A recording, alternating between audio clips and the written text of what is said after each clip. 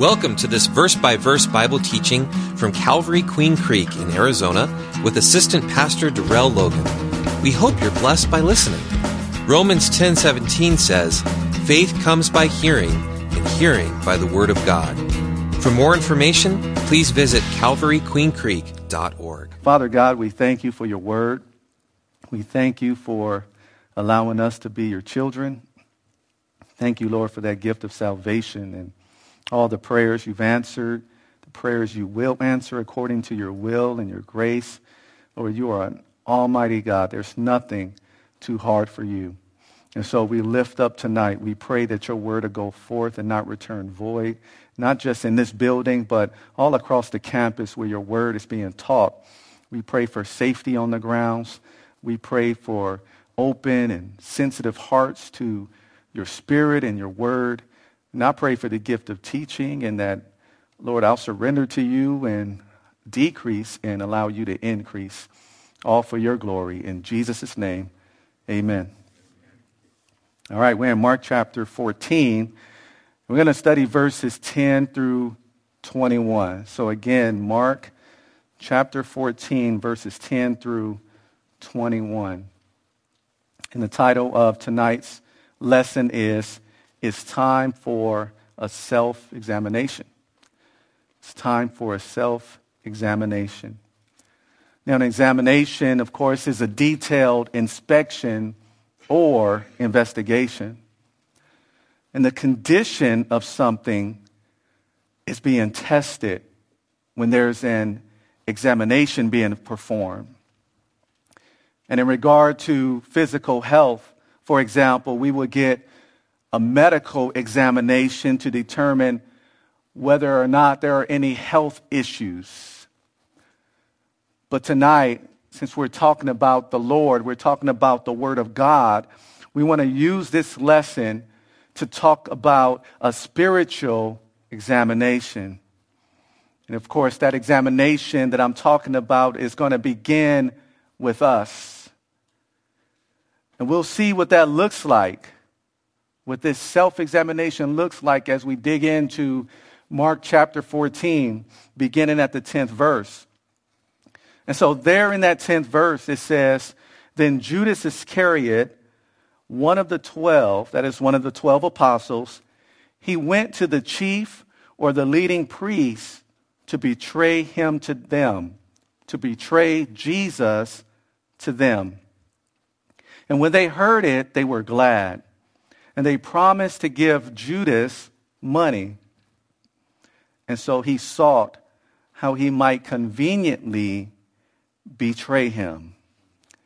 Now in Luke chapter 22, verse 3, we find out that Satan had actually entered Judas. And then he went to these chief priests and the captains of the temple guard or police. In other words, these were commanders of the Levites who kept guard in and around the temple. The amount of money Judas betrayed Jesus for, the scriptures tell us, was 30 pieces of silver. It was about a month's income.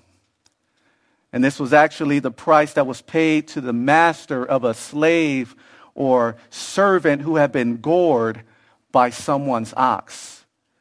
This was actually the price of a slave or servant. Now, after making this deal with the religious leaders, Judas Iscariot began to look for an opportunity to betray the Lord Jesus. And the scriptures tell us in Luke 22:6, in the absence of the multitude, he wanted to do it away from the crowd of people. I just want to share with you that there's still people today who would betray Jesus and who are betraying Jesus, and it may come in the form of compromise. For example, some people betray Jesus or compromise against what he taught and what he stands for by giving in to money. Now, money itself, of course, is not evil, but 1 Timothy 6:10 tells us this. It says, "For the love of money is a root of all kinds of evil, for which some have strayed from the faith in their greediness and they pierce themselves through with many sorrows. The love of money is a root of all kinds of evil. So obviously, this is something that Judas Iscariot had. He had a love for money, more than a love for the Lord Jesus, the one who would go to the cross to die even for his sins.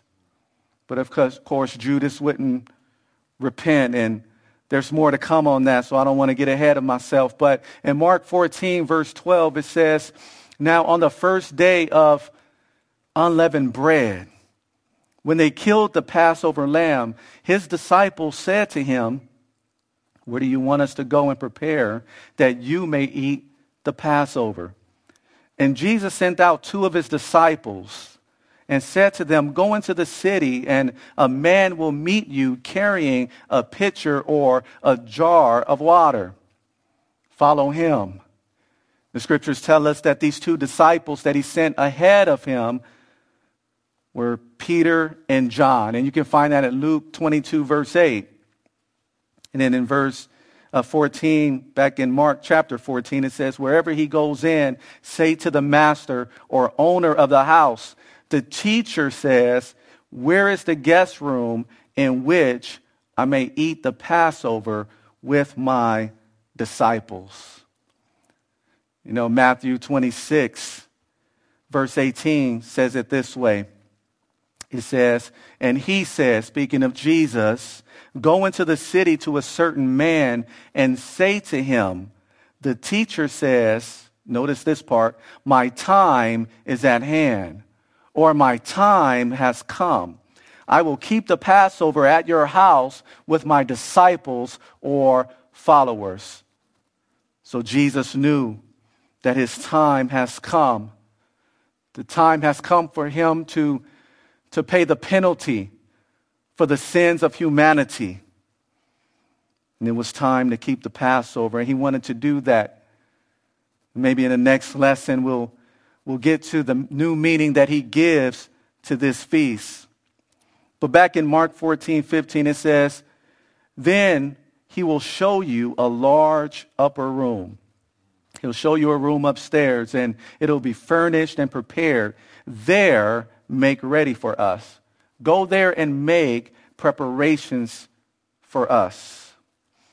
So now this is the Thursday of that Passion Week, that week that Jesus would suffer and die on that cross. The scriptures tell us that it was on the first day of unleavened bread when they killed this Passover lamb. And as a review for some of you who were here, maybe new to others, Passover was observed on the 14th day of Nisan, which will correspond to our March, April. And Nisan was the first month of the Jewish sacred calendar. And the Feast of Unleavened Bread was observed from the 15th through the 21st day of the month of Nisan. The Passover, by the way, again, this is review. It commemorates the Israelites' deliverance from slavery in Egypt. Those who had the blood of the Lamb on their doorframe, their firstborn was safe from the destroyer. The Lord passed over their houses, but there were many houses in Egypt where there was the death of the firstborn, of the humans, and of their livestock.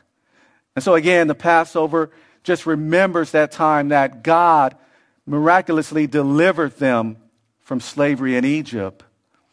Now, regarding the Feast of Unleavened Bread, the Lord said that for 7 days, the children of Israel were to eat unleavened bread, bread that did not have any yeast in it. And this bread, by the way, that was made in a hurry without yeast, it represents how the Lord had brought them out in haste. He brought them out quickly. One Bible scholar says this. He says, originally, the Passover and the Feast of Unleavened Bread were separate observances, one following the other. But over time, the two had become one. So together, these celebrations lasted 8 days. So in other words, from the 14th day of Nisan all the way through the 21st. And so that's why you see in the scriptures here You know, there's a blend of the first day of unleavened bread, and then it talks about the Passover lamb being killed there. And now as Jesus gave the instructions to Peter and John, he mentioned to them that they would see a man who was carrying a pitcher of water. Now, usually it was the job of the woman during that time to carry water in that water pot. Therefore, it would have been easy for them, or it would be easy for them to spot this man who was doing a task that a man wouldn't normally do in that culture and at that time. And as Peter and John would go on to follow the man with this pitcher of water into a house, there they would speak with the master or the owner of the house, and they would ask him about the guest room, this guest room in which Jesus could eat the Passover meal with his followers. And I have a question for us tonight. And the question is, have we made room for Jesus in our lives? You see, the owner of this house who allowed Jesus and the disciples to use that large upper room to eat that Passover meal, he made sure that there was room for Jesus. So have we left room in our lives for the Lord? Or is it too crowded out by our hobbies and entertainment and things that we like to do? Is it crowded out by just things that just don't even really matter, things that are not spiritual, things that will not build us up? So have we left room in our lives for Jesus? And one thing I want you to notice is that this room was also furnished and it was prepared. It had the necessary things in it for them to have that Passover meal. So have we, spiritually speaking, furnished and prepared our hearts to serve him? You know, the first question I asked was, have we left room in our lives for Jesus? But now have we furnished, have we prepared our hearts to serve him? Have we spent enough time in the Word? Have we spent time in the Word on a daily basis? Are we spending time in prayer? Are we meditating upon the Word of God? And when I talk about meditating on the Word of God, think of a cow who chews its cud, and it chews that cud, it swallows it and spits it back up, and it chews it up again, getting all of the juices and nutrients out of it. So when you meditate upon the Word of God, are you chewing on it? Are you looking at it left and right, diagonally, backwards and forward? Are you chewing on it, swallowing it, and bringing it back up again, chewing on it some more? In that way, we can have our hearts prepared to serve him, furnished and prepared.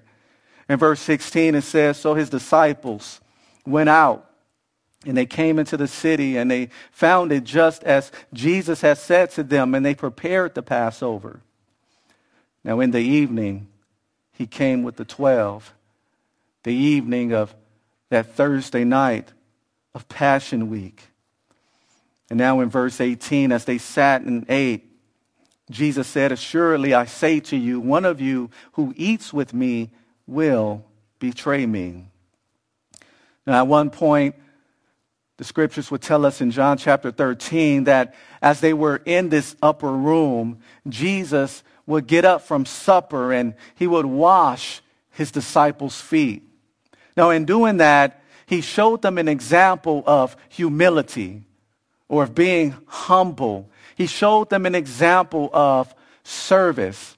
And so here you have the King of Kings, the Lord of Lords. You have the Creator in a man's body doing the work of a servant, their Lord and Master, setting an example for them and at the same time setting an example for us. So do we have a heart of humility? Do we have the heart of a servant? Scriptures say, troubled in spirit. Jesus would then go on to tell his disciples that one of them is going to betray him. You know, in Psalm 41, verse 9, it says, even my own familiar friend in whom I trusted, who ate my bread, has lifted up his heel against me. In other words, has turned against me. And so, of course, the Holy Spirit God is the author of the scriptures, of the Bible, but the man he used to give his breathed out or inspired word to in this moment, in this verse, is none other than King David. And so I believe that David may have been referencing a personal experience, but also we see that this verse was prophetic of what Jesus, the Messiah, or Jesus, the Christ, would experience. And so what you have here in Psalm 41, verse 9, you have a near and a far reference. And you see that with some prophecies. Some prophecies have a near reference, something that is more immediate, more in the context, dealing with the context at that time. And then you have a far reference. The far reference in this case is something prophetic about Jesus, the Messiah, being betrayed by someone close to him. And although Jesus knew that he would be betrayed, notice that he didn't take off running from that room. Notice he didn't kick Judas out of the group. Notice that he didn't go into that upper room and lock the door so that Judas would be stuck outside. No, Jesus knew that he was going to be betrayed. But yet and still, he did not run from his purpose. So how about us? How are we doing in this area? Are we running from what God called us to do? Because we know that there's going to be a tough spot or a rough patch coming ahead on that road? Are we running from that? Like what it says in Acts chapter 14, verses 21 and 22. Because it says, and when they, speaking of Paul and Barnabas, had preached the gospel to that city and made many disciples, they returned to Lystra, Iconium, and Antioch, and strengthening the souls of the disciples, exhorting them or encouraging them to continue in the faith, and saying, and this is the part I want to focus on, we must, through many tribulations or hardships, enter the kingdom of God. How many people will want to be Christians when they hear that? Or if they were to hear the Apostle Paul and Barnabas say this, and they weren't believers at the time, how many of them would have just turned around? So we must, through many tribulations or hardships, enter the kingdom of God. We're not going to run from that. Because we know that for us, there's something better that lies ahead. We have that hope that is in Christ Jesus. And when I talk about hope, biblically, I'm not talking about something that's uncertain. Oh, I hope I get this, or I hope I get that, or I hope I get to heaven. No, we're talking about a joyful expectation of coming good. Oh, that's the hope of the scriptures. It is a certainty. Oh, it's coming. We have that. And so knowing what lies ahead for us, knowing that physical death for us, all that means for us is that we're going to be present with the Lord, as the scriptures tell us. To be absent from the body is to be present with the Lord. Because we know that there's no reason for us to run from what God is calling us to do. Just because we know that a rough spot is coming. Our Savior didn't do that. And I know he's God, but he set a godly example for us, him being God. And we have the Holy Spirit indwelling us to give us boldness. And yes, we may need an extra dose of boldness. So there's nothing wrong with praying that prayer. Lord, I need some boldness today. There's nothing wrong with that. I know that there's a rough patch ahead. I know what your scriptures say, that there's going to be many tribulations or hardships on my way to entering the kingdom of God, on my way to eternity. But Lord, I need your boldness. Lord, I need more grace to help in my time of need. There's nothing wrong with that prayer. Mark 14, verse 19, it says, and they began to be sorrowful, speaking of the disciples that he just spoke to and told them that someone amongst them is going to betray him. And they began to say to him one by one, is it I? And another said, is it I? And he answered and said to them, it is one of the 12 who dips with me in the dish. In other words, who dips bread with me in the dish. The Son of Man indeed goes just as it is written of him, but woe, which is an exclamation of grief. Woe to that man by whom the Son of Man is betrayed.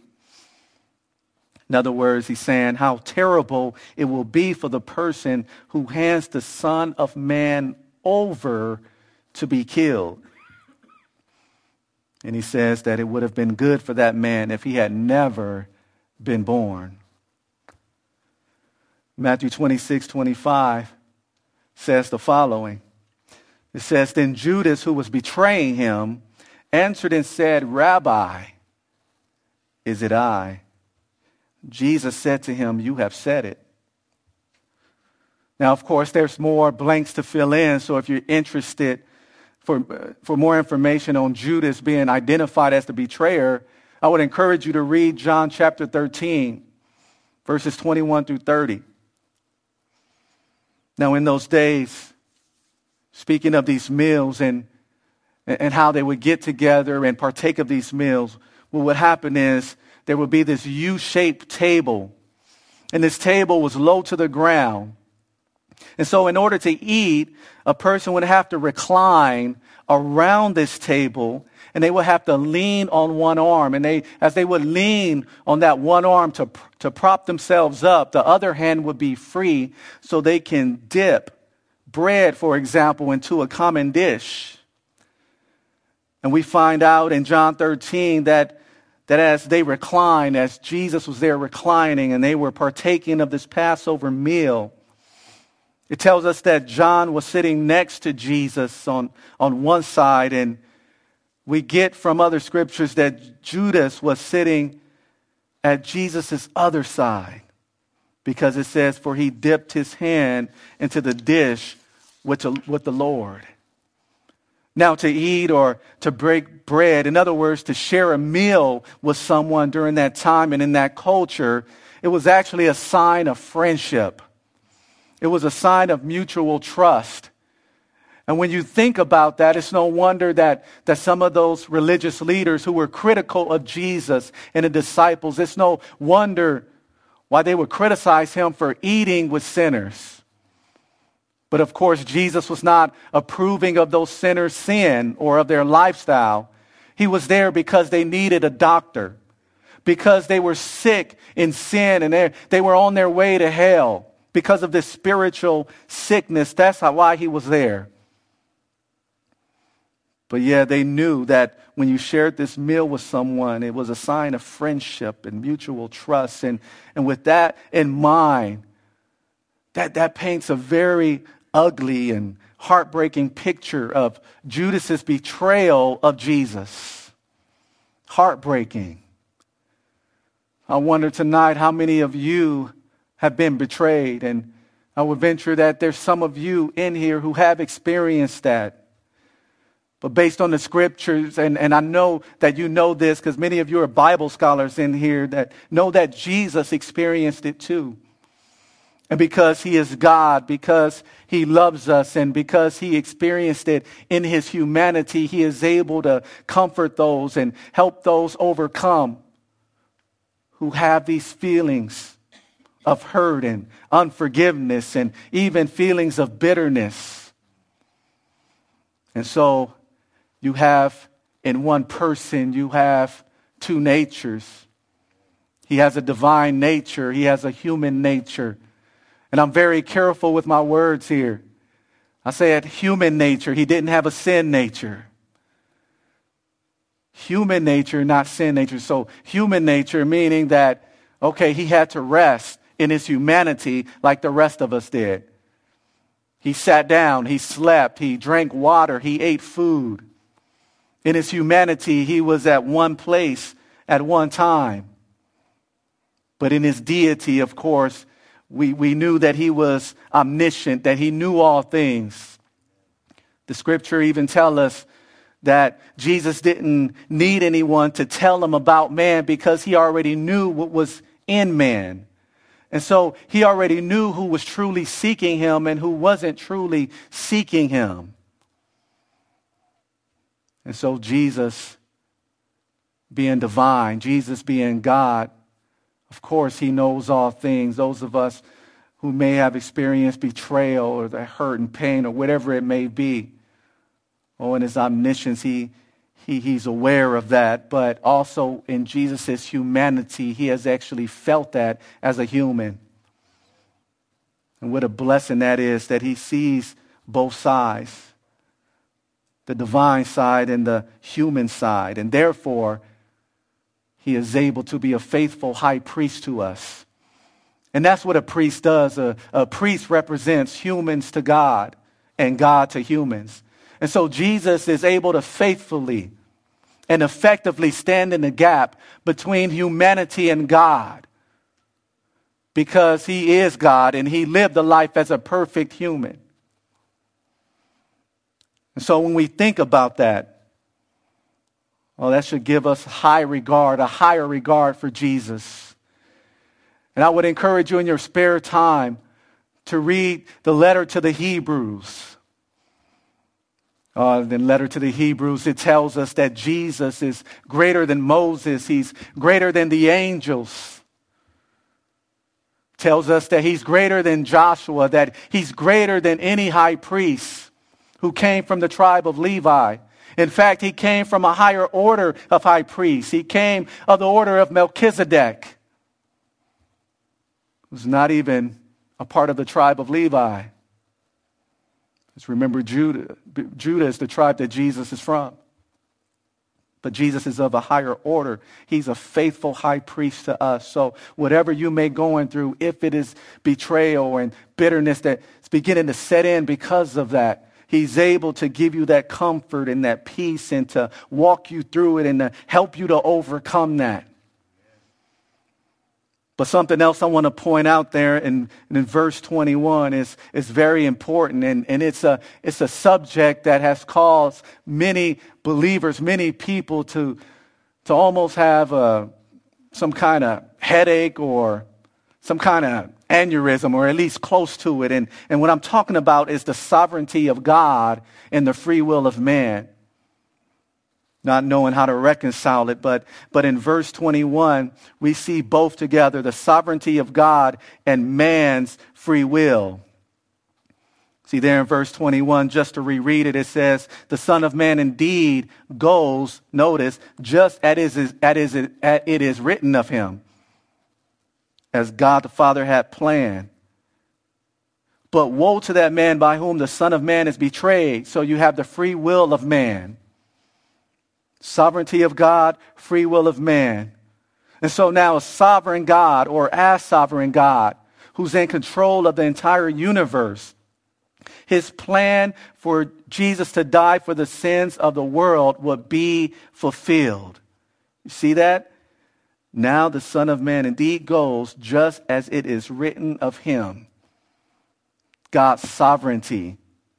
He planned this before the foundations of the world. He planned this in eternity to send his Son, to send Jesus to die for the sins of the world. And it's about that time, according to our lesson tonight, for Jesus to fulfill that. But then we see that Judas used his own free will to betray Jesus. But guess what? God allowed it, and he used it to fulfill his plan. We even see this even in the life of Joseph. And you can read the story in the Old Testament of what his brothers did to him. So Joseph was go on and become second in command in Egypt. He would go on to do great things in Egypt. God would use him to help preserve the lives of his family members. And in doing that, preserve the lives of the Israelites. And so at one point in the scriptures, the brothers began to feel bad. But Joseph told them, he indicated, I'm not mad at you because what you meant for evil, so by your free will, you meant to do evil to me, but God in his sovereignty meant it for good. So we even see there how God's sovereignty and man's free will will come together. But I also want you to look at Acts chapter 4, verses 27 and 28. Now, the context here is Peter and John being released from custody of the religious leaders. And after they were released from custody, they met with other Christians. They met with other saints. And as they were released and they told the story of what happened, the saints began to praise God and to pray. And included in that prayer is what we see here in Acts 4, verses 27 and 28. It says, "For truly against your holy servant Jesus, whom you anointed, both Herod," speaking of Herod Antipas, "and Pontius Pilate, with the Gentiles and the people of Israel, were gathered together to do whatever your hand and your purpose determined before to be done." In other words, it was predetermined or decided beforehand that Jesus would go to that cross. And people like Herod and Pontius Pilate and the Gentiles, religious leaders, and Judas, for example, would all be against Christ. They would use their own free will. But again, God is sovereign and complete control. Used it to accomplish his purpose. The purpose that he set in motion, that he planned in eternity. And so the fact that no human and no demonic act can derail God's plan actually makes Romans 8:28 even more encouraging. Because we know it and many of us can quote it. It says, "And we know that all things work together for good to those who love God and to those who are the called according to his purpose."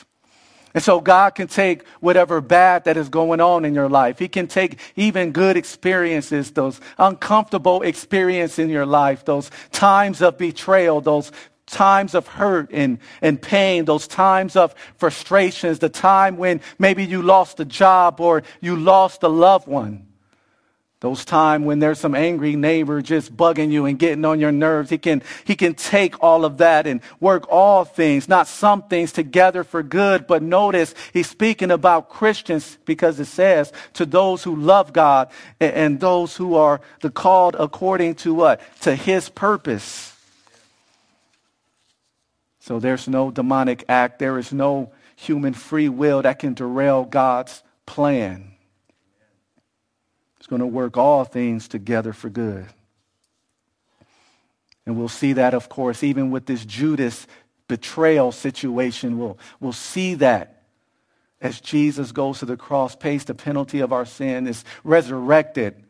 Scriptures tell us that he was raised for our justification. So there's no resurrection. There's no justification. Justification meaning that we can now be declared righteous.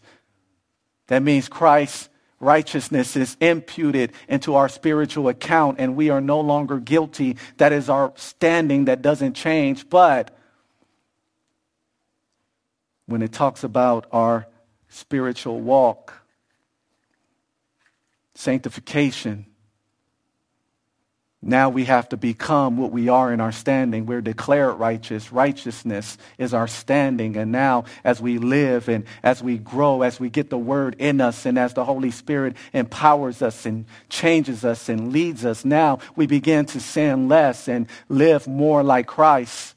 And so now we are becoming in our lifestyle, we're becoming in our experience, we're becoming in our practice what we already are in our standing, and that's righteousness. And it's because Jesus was resurrected for us. So did some good come out of that betrayal? Absolutely. Now there are a couple of things that stand out in this lesson about effective spiritual self-examination. And the first thing that stands out that we learn from this lesson is to not be focused on finding fault in someone else. Don't be focused on finding fault in someone else. Now, notice the disciples' initial reaction to the news that someone in their group is going to betray him. Now, they weren't pointing fingers. They didn't just call somebody by name and say, hey, you must be the betrayer. In fact, John 13:22 tells us that the disciples looked at one another and they were uncertain about who Jesus was even talking about in regard to that betrayer. They were uncertain. They were perplexed, the New King James Version says in John 13:22. They're trying to figure it out. Luke 22:23 does say that they began to question among themselves which of them it was who would do this thing. And so what we get from that is that it was not obvious to them about who would betray Jesus. But as we take Matthew 26:22 and Mark chapter 14:19 into account, they all still considered themselves in hopes of ruling out themselves as the betrayer. They all took a look at themselves, so to speak. They asked the question, is it I? One by one, Jesus, is it I? Some translations say that the question was posed in this manner, surely not I. But the point I want to make is, when it comes to effective spiritual self-examination, don't be focused on finding fault in someone else. But first, look at ourselves. And that will make sense when we look at the example in our lesson. That will make sense because we have a sin nature. Yes, we're believers and we have a new nature from God. We're born again, but we still have a sin nature. A nature that's inclined to sin. And that's why we must walk in the Spirit. And if we walk in the Spirit, as Galatians tell us, then we will not fulfill the desires of our flesh. But yes, we must consider ourselves. You know, when you hear a message or when you hear a scripture or read a scripture that seems convicting, you know, don't nudge your neighbor and say, oh, this is for you. Or don't go home and call somebody, oh, you should have been there. They were talking about you on that stage. They were talking about your sin. No, look at us. We have a sin nature too, right? In fact, 1 Corinthians 10, verse 12 says, therefore, let him who thinks he stands take heed lest he fall. Oh, if you think that you are standing strong spiritually, that you can't be rocked, that you can't be moved. And of course, in Christ, we can't be moved. So we stay focused on him, we can't be moved. But sometimes we begin to get proud and, oh, I got victory over that sin now. I can stop going to church. I can close my Bible. I can stop going to that small group now. I'm good now. I can stop asking for prayer. In fact, I can stop spending time in prayer. I got what I want. I'm as strong as I'm going to be. But let him who thinks he stands take heed. Be careful lest he fall. And so once again, don't be focused on finding fault in someone else. Take heed. Keep our guard up. Be careful lest we fall.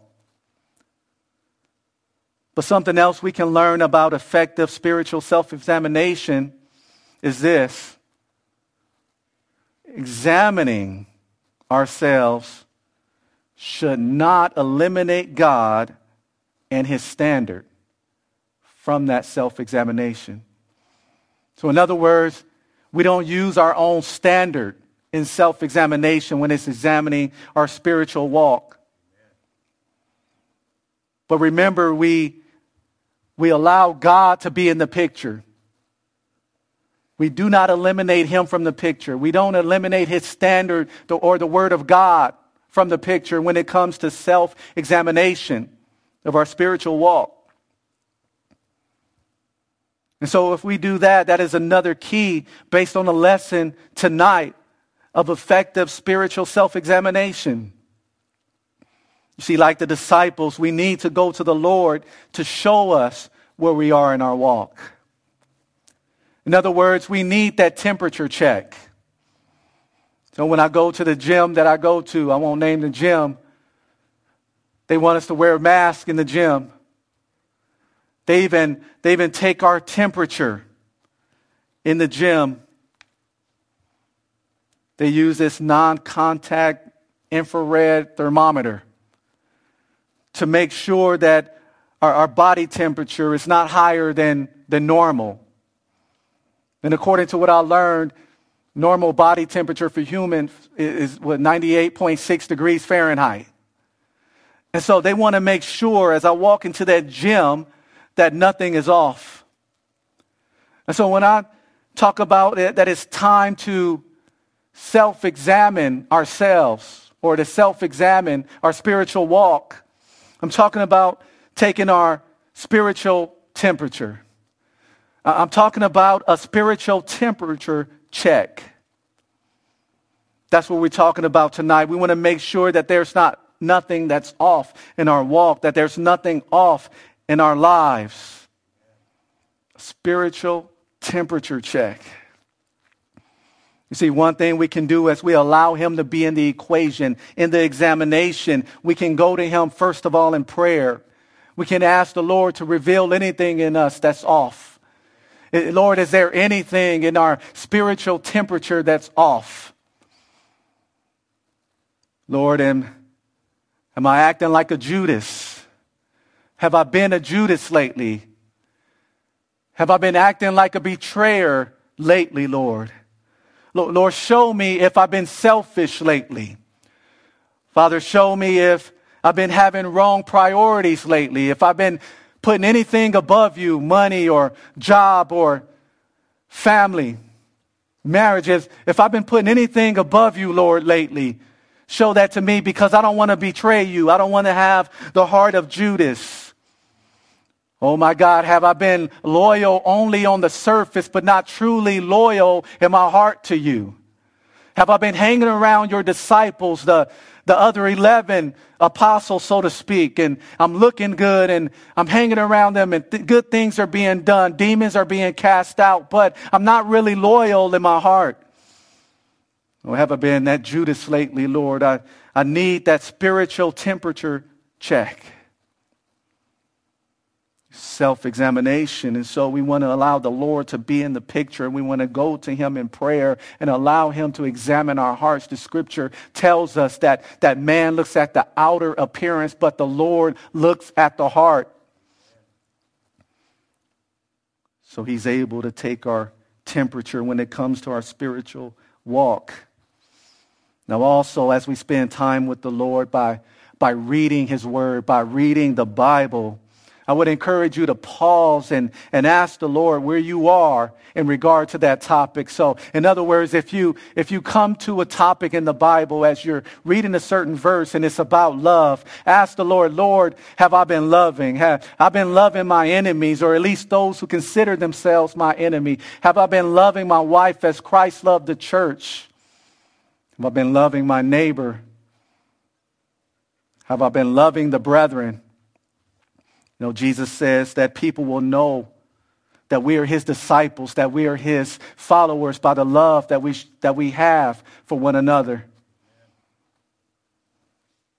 So that's another way we can take that temperature check spiritually as we come to those verses, chew on it. Lord, is this me or is this not me? You come to a verse about forgiving others. Lord, have I been a forgiving person? Lord, you have forgiven me of so much. Have I've been withholding forgiveness? Or as I come to verses about mercy, compassion, or about grace, Lord, have I been gracious to others? Have I been generous? Have I been kind? When I come to the scripture in Galatians 5, and I read about the fruit of the Spirit, Lord, is the fruit of the Spirit evident in my life? Lord, take my spiritual temperature. This is a self-examination, and I need you in this examination, Lord, to examine my heart. When you come to the scriptures on anger, my God, how am I doing with anger?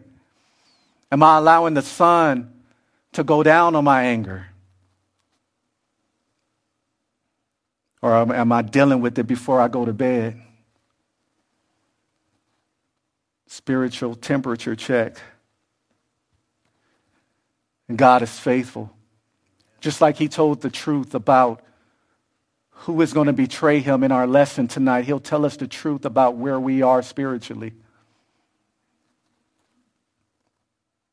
As the worship team takes the stage, I want to throw this out there to maybe someone in the room or maybe someone online. Because that maybe there's someone who say they receive Christ. Maybe there's someone who made a mouth profession that, oh yeah, Jesus is Lord. But then there's no fruit to match. There's no works to match. Now, the scriptures are very clear that we are not saved by good works.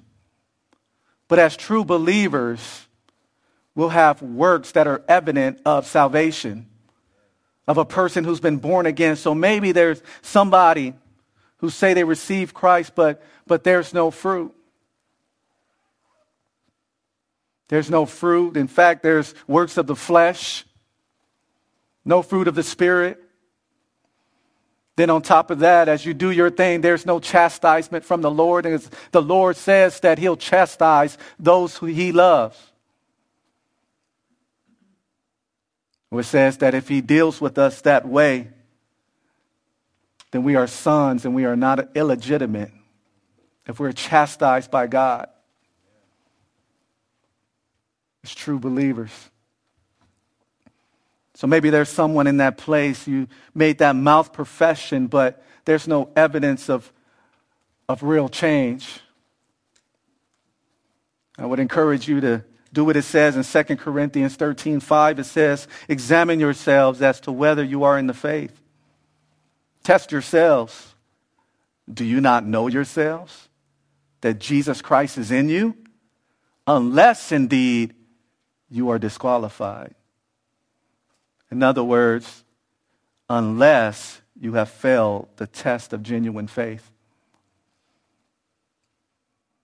You know, in Jesus, we've been saying it for weeks and weeks now. Jesus is coming back for his bride. He's coming back for the church in what we call the rapture, where he snatches us up from this earth and we meet him in the air. And we will forever be with the Lord. And guess what? We want people to go with us in that rapture. I'm looking forward to it. And I hope you're looking forward to it.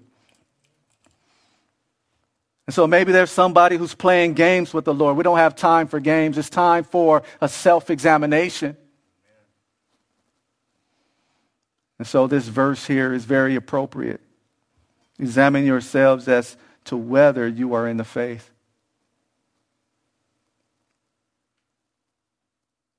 Father, we thank you for today. We thank you for your word. Yes, Lord, we pray that you'll search our hearts and reveal to us if there's something in us that is not of you.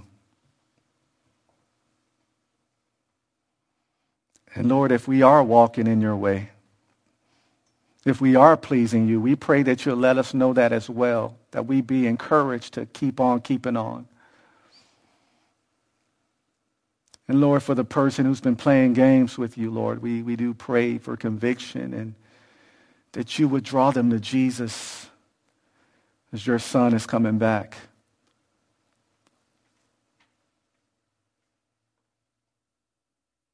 And I pray for anybody in here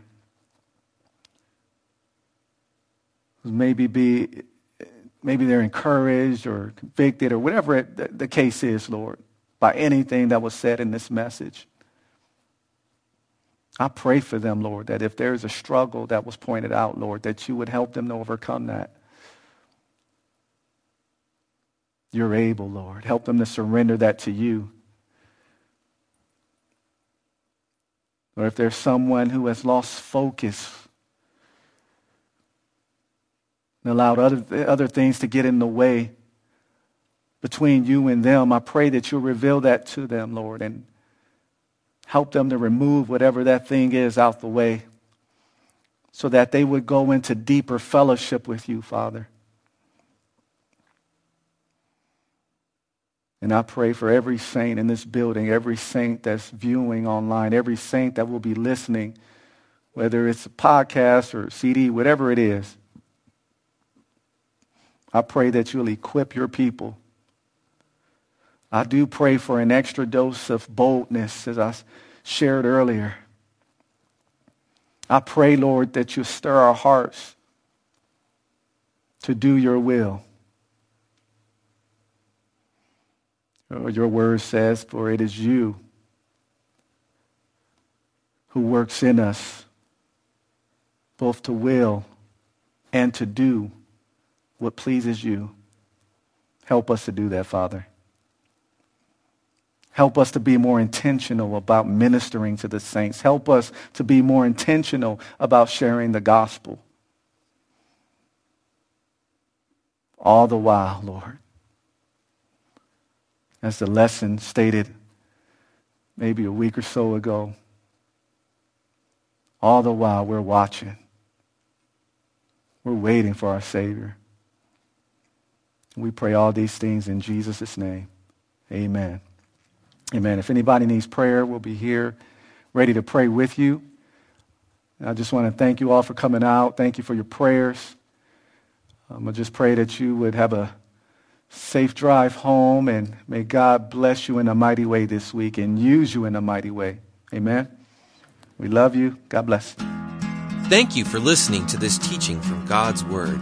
If you have any questions, would like to request prayer, or want more information about our church and how you can experience the love and hope of Jesus Christ in your life, please visit calvaryqueencreek.org.